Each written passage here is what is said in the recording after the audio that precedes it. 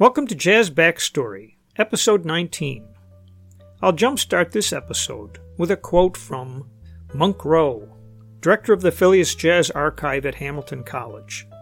Here it is. Think of the multitude of movies, television, radio programs, and commercials you've seen and heard since childhood.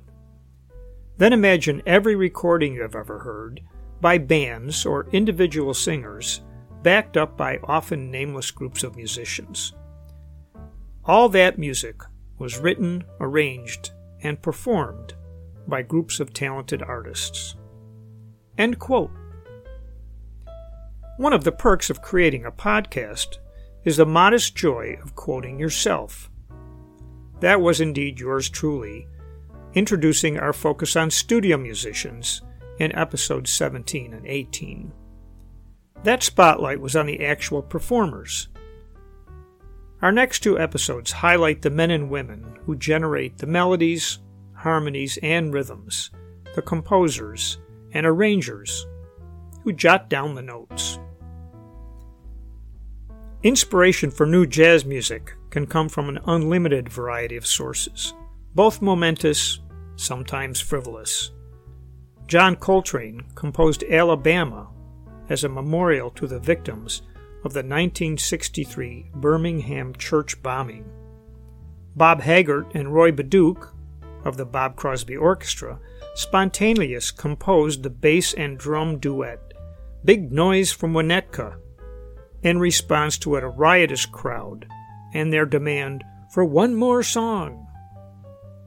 I can testify that on occasion, new compositions spring forth for no discernible reason at all. Our first interview excerpt comes from a 2020 session with Stefon Harris. The vibraphonist and bandleader speaks about the composing process and the sources that may precede it. If we decided that we wanted to commission a new work from you and your group, is there a process that you engage in to get started? So if I were commissioned, I couldn't tell you in advance. I'd have to say, okay, there's some space that I'm ready to create. I have energy, like I know that there's something that's inside of me. And then I'd have to just step back and be patient. Usually it takes me about 2 weeks before I get the momentum going. Right? So I'll get up in the morning. First thing I'll do is go right to a piano and I'll pluck at a couple of random notes. And if in 15 minutes I don't really get anything that's a jewel, I'll just walk away. I'll do something else. It's not there. And then some mornings you go right to the piano and you play a couple of notes and you say, oh my goodness, that's it. And then I can spend the next 20 hours trying to find ways to contextualize that beautiful little gem that I found. I didn't create it. I found it. And then I'm just surrounding it with interesting things, trying to utilize my knowledge of harmony to give an emotional springboard to the melody. So, do you ever find any little gems when you're driving in your car or taking a walk, and then like, oh, I got to write this down somehow? Yeah. It can happen at any moment, and sometimes it can happen in any form too. Sometimes it's a collection of words that come to mind that turn into music. So, for example, on this concert. This video, we did a piece called Let's Take a Trip to the Sky, which is a piece that I wrote for my wife.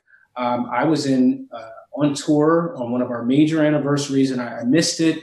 And I was thinking about her and I just started to write down some thoughts about, I've been married 20 years now. So I started to write down some thoughts about what is it that we need to do to ensure that our love continues to grow and that it stays strong, and just how much I cared about her. And I wrote that down. No instrument around. I'm just in a hotel room thinking about my wife. And then when I got home, I put those words on the piano and just started to look at the emotion of every word and look for a chord that captured the feeling of the word. Wow. So that inspiration didn't come from an instrument or notes at all. It came from my dedication and love for my wife. I think the highest value that drives me is empathy. Music is one manifestation of empathy, but I try to live a life with my family and how I maneuver through the world in general, always being led through the values of empathy. So I hope that when people hear my music, that it's not just about me, but you hear the community, you hear how these disparate voices are coming together to create something that is incredibly beautiful that they wouldn't be able to do on their own. And on top of that, I think it's really important that I be of service, right? Just like a chauffeur or a politician or a cook, we all have to provide some service to society. And I think the service that we're supposed to be providing as artists is we're supposed to be amplifying the voices of our community. Many parts of our communities don't have the ability to articulate themselves. We have been studying for many years and are still working on the ability to articulate emotion in sound. So when someone hears my music, I hope they hear the sound of the communities that we come from, that they hear the beauty that lives in our community, the pluses, the minuses, the struggle. I hope that there's some documentation about what's happening in our world right now. Stefon Harris impressed me with his, I guess I'll describe it as noble intentions with his music. When he spoke about little musical gems that launched new compositions, they were not series of notes that he created.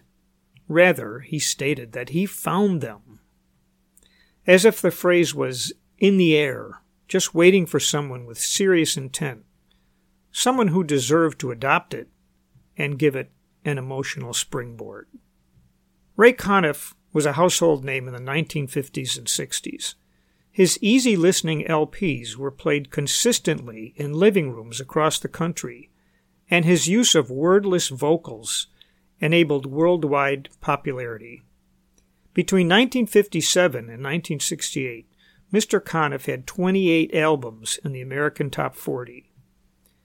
Ray's inspiration was a tad more practical than that of Stefon Harris, and his path from jazz arranger-composer to creator of the iconic and profitable Ray Conniff sound makes for a fascinating tale.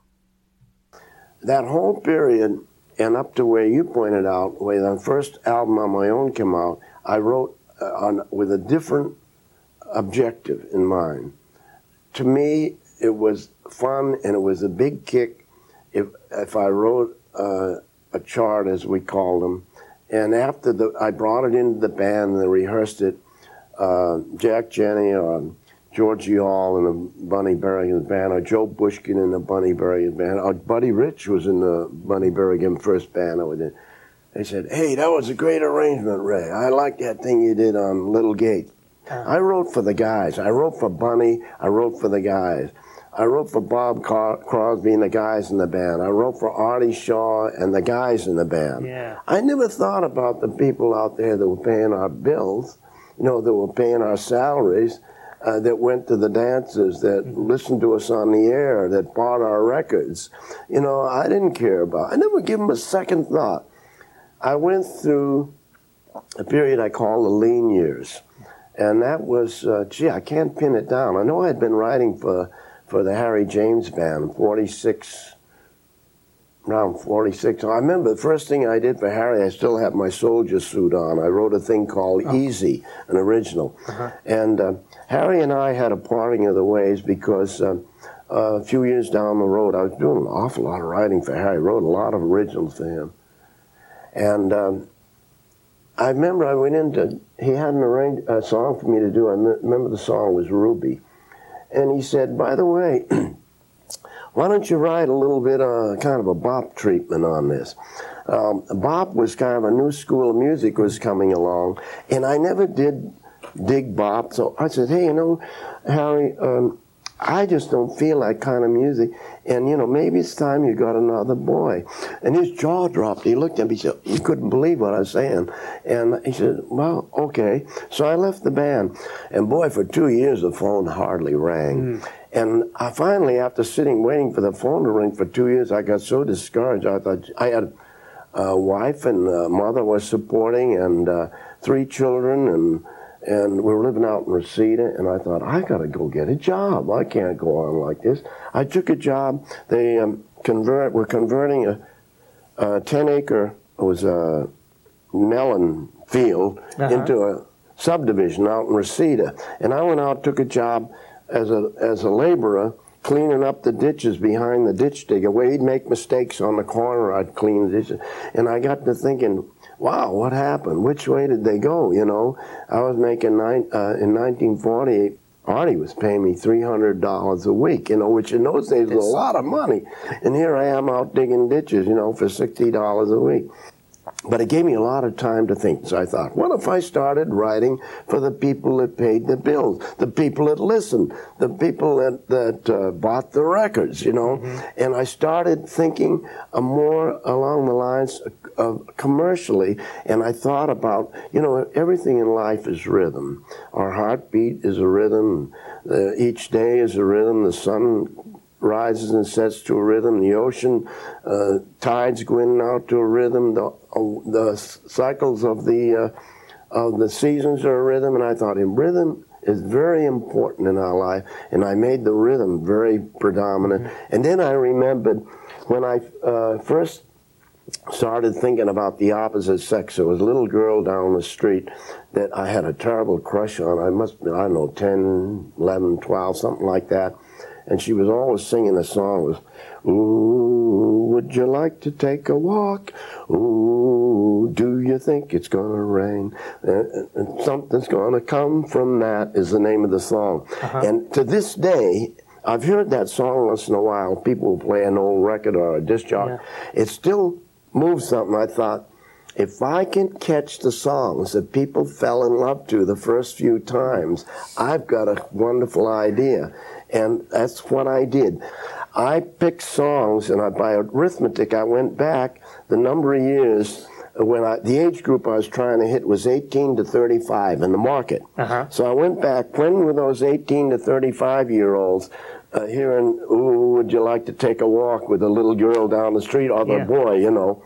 And so by arithmetic, I picked songs from the top 10 of those years. And I did some more research, found out the two songs that had sold the most records, had the most sheet music, and played most airplay, and it was Begin to Begin and Stardust. That was in 1956. And we put the single out, and it became like a turntable hit. It was played day and night by disc jockeys all over the United States. Nothing like mind-numbing manual labor to make you re-examine your priorities. Mr. Conniff was absolutely correct about initially writing for the guys in the band, for the praise and for that first thrill of hearing the notes you jotted down come to life.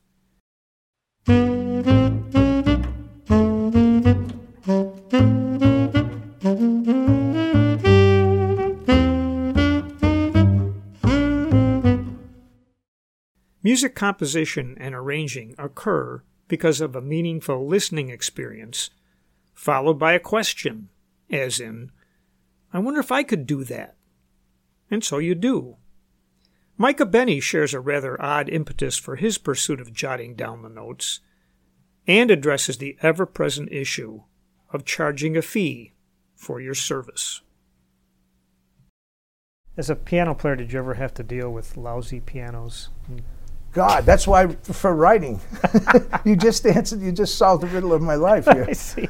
No, but people say, don't you miss playing? Yeah, I miss playing, but I really love writing, because the first reason being that, you know, you guys can play their own horns, the drummer plays his drums, the bass player, but then you're stuck with some of these pianos that are just hideous. And to this day, that's still kind of an occupational hazard for piano players too. But that's why, and the other thing is that sometimes you play a great solo, right? So the next night you go back and nobody even has any idea about how well you might have played the night before. You know, I figure it's up in the air someplace. At least with writing, you write something, good, bad, or indifferent, it's there to remind you if it's really good, and unfortunately if it's really bad too. How do you determine, obviously it would change over the years, but what you get paid for your writing? Well, that's funny. With Maynard's band, well, let me just go back a step for a second. With Maynard's band, you didn't get paid. You know, you wrote and you copied, and you didn't really care because you figured you had a band that was playing your music. Yeah. You got paid if it was recorded, and then the company pays something like $100 or something like that. So it wasn't a thrilling amount of money, but the fact is you were getting your music played all the time. So at that point in time, that's fine.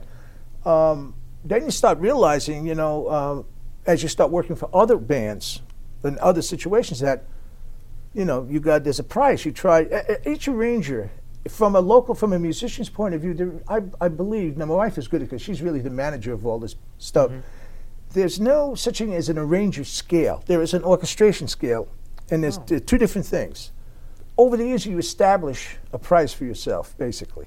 And there's no, a lot of times with an arranger starting out, he says, well, how should I charge? I said, well, you know what you do? Go to your local, if you're in New York, go to local 802, get to what the orchestrator scale is. Figure out at scale what it is. So at least when you bargain with somebody, you have some idea. You don't just don't pull a number out of the hat. It's a budgetary thing. So you decide, oh, it's not worth it. I don't want to do it. Or you say, well, it's a very important scene. It's a wonderful orchestra, a wonderful band, and there's other far-reaching things. So I really feel that goes on to this day. Like when I do stuff I've done stuff for Liza Minnelli over the years. So of course, you're talking a whole other thing. Then when I did stuff for Mel Lewis for the Vanguard Orchestra, now there's quite a difference but certainly when Mel talked to me about that, sure, man, I'd love to do some stuff with the band. We didn't even talk about money. Right. That's now you're talking about something else now. Yeah, you're talking about thinking of the people in that band playing your music. Yeah, for one come thing. on, there's no comparison. So for somebody to refuse that on the basis of he's not paying me my X amount, the guy's in the wrong business. Yeah. Is it easier for you to write when you have less choices to make instrumentation-wise, or when you have this huge possibility of a big band and an orchestra? It's a very good question. It's variable. It all depends. Some pieces fall into place a little easier. It's hard. Sometimes I've had more trouble figuring out what to do with a band than I do with a full orchestra, and vice versa. There's no set thing for me on it, and I'm generally working on 2 or 3 pieces at one time. So like if I run into a roadblock on one, I start working on this, and sometimes something will ring a bell working on this piece for this piece. And I get nervous when only working on one piece at a time. Oh, really? Now we call that multitasking. Business as usual for those busiest writers and arrangers. On the West Coast, no one was busier than Bill Holman. Bill wrote charts for Basie, Kenton, Buddy Rich, and Maynard Ferguson, contributed music to the talk shows of Mike Douglas, Merv Griffin, Dick Cavett, and The Tonight Show, and somehow found time to lead and arrange music for his own band, the Bill Holman Big Band. He seemed to intuitively know that charts for singers required a musical device that musicians often forget is available to them. I want to ask about the first time you had quite a list of singers here that you've arranged for also. And when was your first experience doing a chart for a singer? It must have been around the middle 50s for Peggy Lee. I believe in starting at the top. And I was, I was really scared because I had kind of a crush on her since 1942. Oh, that's nice. But she's a great singer, and so I really took it easy writing the charts. I didn't put a whole lot in there, afraid to get in her way. And, and she told me later, after a couple of years, she says, the thing I really like about your charts is that all the stuff you leave out. So I guessed right on that one. There's a lesson there. Yeah. Rests are good. Yeah. Did you do much writing for the studios as far as film music and? I did some in the 50s when they were using a lot of jazz scores, and especially TV shows. And I worked with Leith Stevens on a couple of things. He was a very good Hollywood film composer. But I've never gone into actually composing for movies. I did a couple of grade C movies in the 50s. Grade C, huh? Yeah. Yeah. Did you ever see them? Yes, one of them made TV, and it comes out occasionally. It's rerun. And, Can you tell me what it is? It's called Swamp. It was called Swamp Women. Swamp Women. Yeah. With score by Bill Holman. Yeah. Yeah. Terrible music.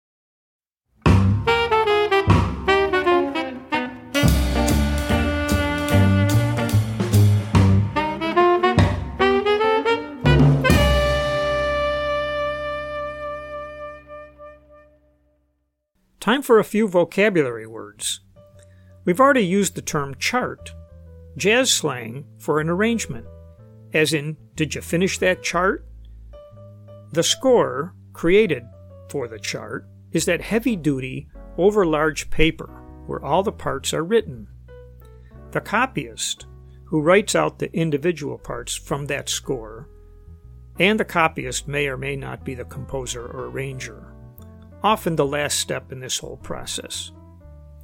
The orchestrator, a behind-the-scenes cat who is expert at taking piano scores or small group charts, expands them to larger ensembles, perfectly matching instruments to musical themes. Ever hear of Irwin Costell or Sid Raymond? Neither had I until reading the fine print on the original soundtrack to West Side Story. They're the orchestrators who made Bernstein's music come alive. I would have to check for sure, but I think every episode of our Jazz Backstory podcast has mentioned Count Basie in some context. Composing or arranging for Basie was a goal for every jazz writer, and Frank Foster not only played tenor sax for the Count, but excelled at arranging charts that filled every Basie requirement. His chart, Shiny Stockings, is a must-play for any jazz ensemble. Frank describes what pleased and displeased the Count. How about the first time you brought an arrangement to Basie? The first arrangement I brought to the Basie band was one I brought from Korea with me, that I had played with the band in Korea. It was an original cha-cha-cha. No kidding. And the band needed a couple of Latin flavored songs for the dancers that they were playing, and they only had one mambo. So, no, this was a mambo, not a cha-cha-cha. You wrote a mambo. This was an original sort of thing based on a mambo groove. And it was very simple, and I brought it into the band and we played it. And Basie encouraged me to continue writing. And the results of that encouragement were Blues Backstage and Blues in Horse Flat, and eventually Shiny Stockings. Mm-hmm.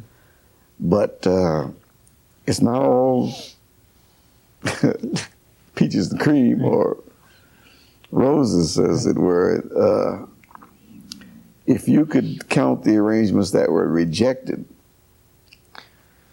as stacked up against those that were accepted, the stacks would be pretty even. No kidding.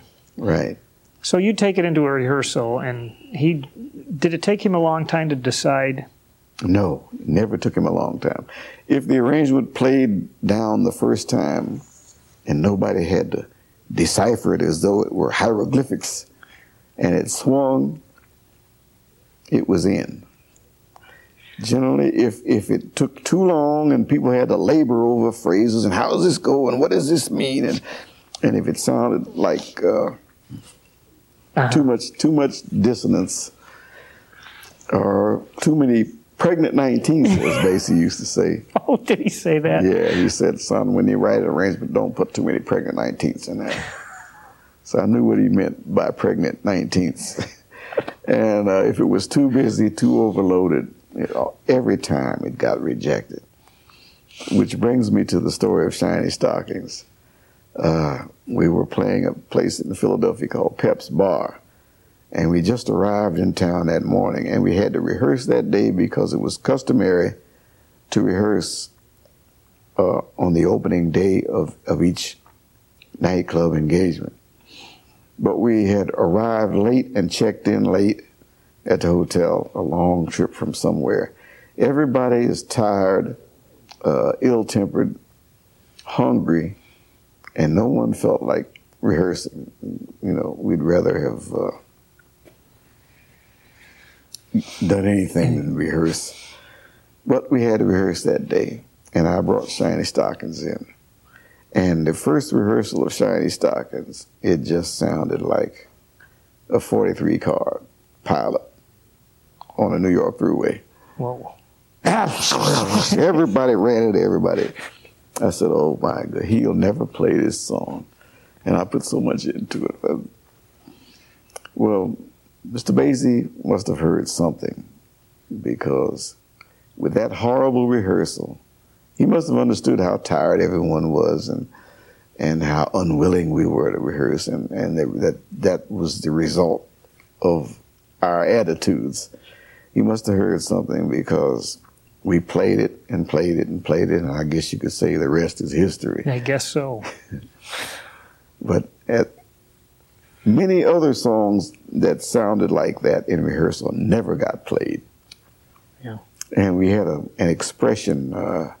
If we were rehearsing something and it wasn't going well, either because it was too busy or the harmonies weren't right or it sounded amateurish, we had an expression, Pasadena, which meant pass it in. And after we'd work on the chart for about 10 to 15 minutes, Marshall Royal, who was the straw boss, he'd say, Pasadena.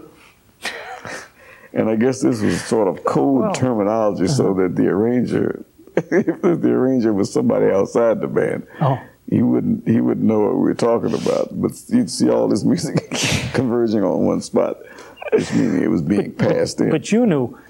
Do you think you had an advantage writing for the band you were playing in?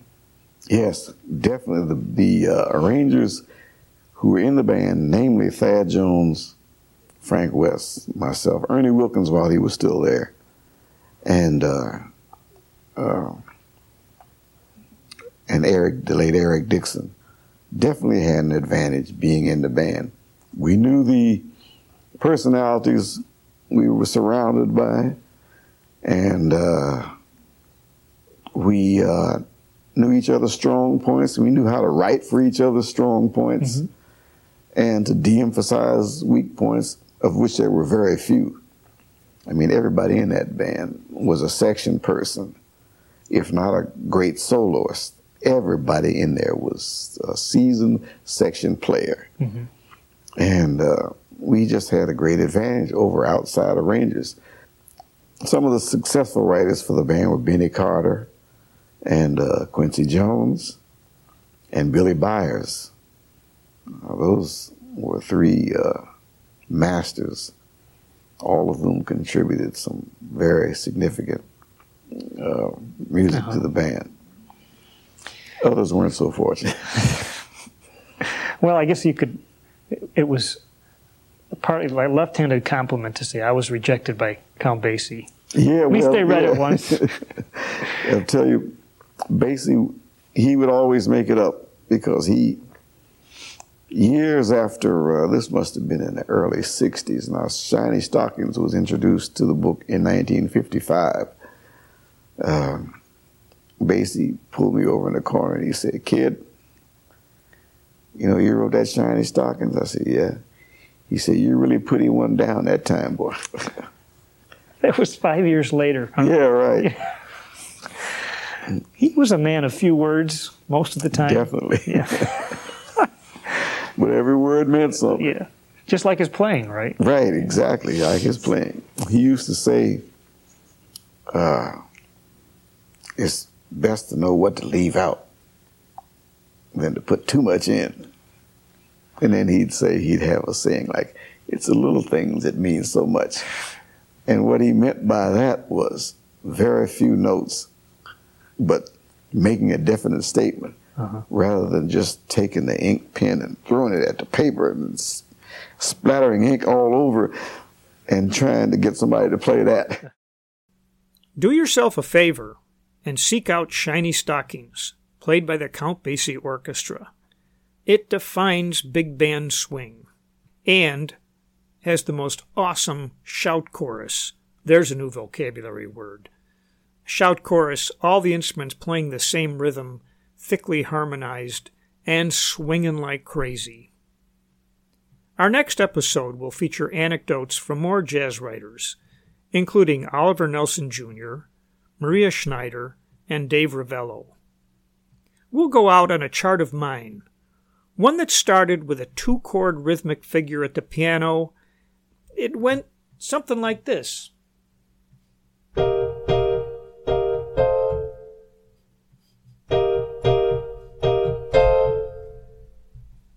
And to borrow from Stefon Harris, some 20 hours later, it had become something worth splattering ink for. It's entitled Bahia, here played by the SUNY Fredonia Alumni Jazz Ensemble.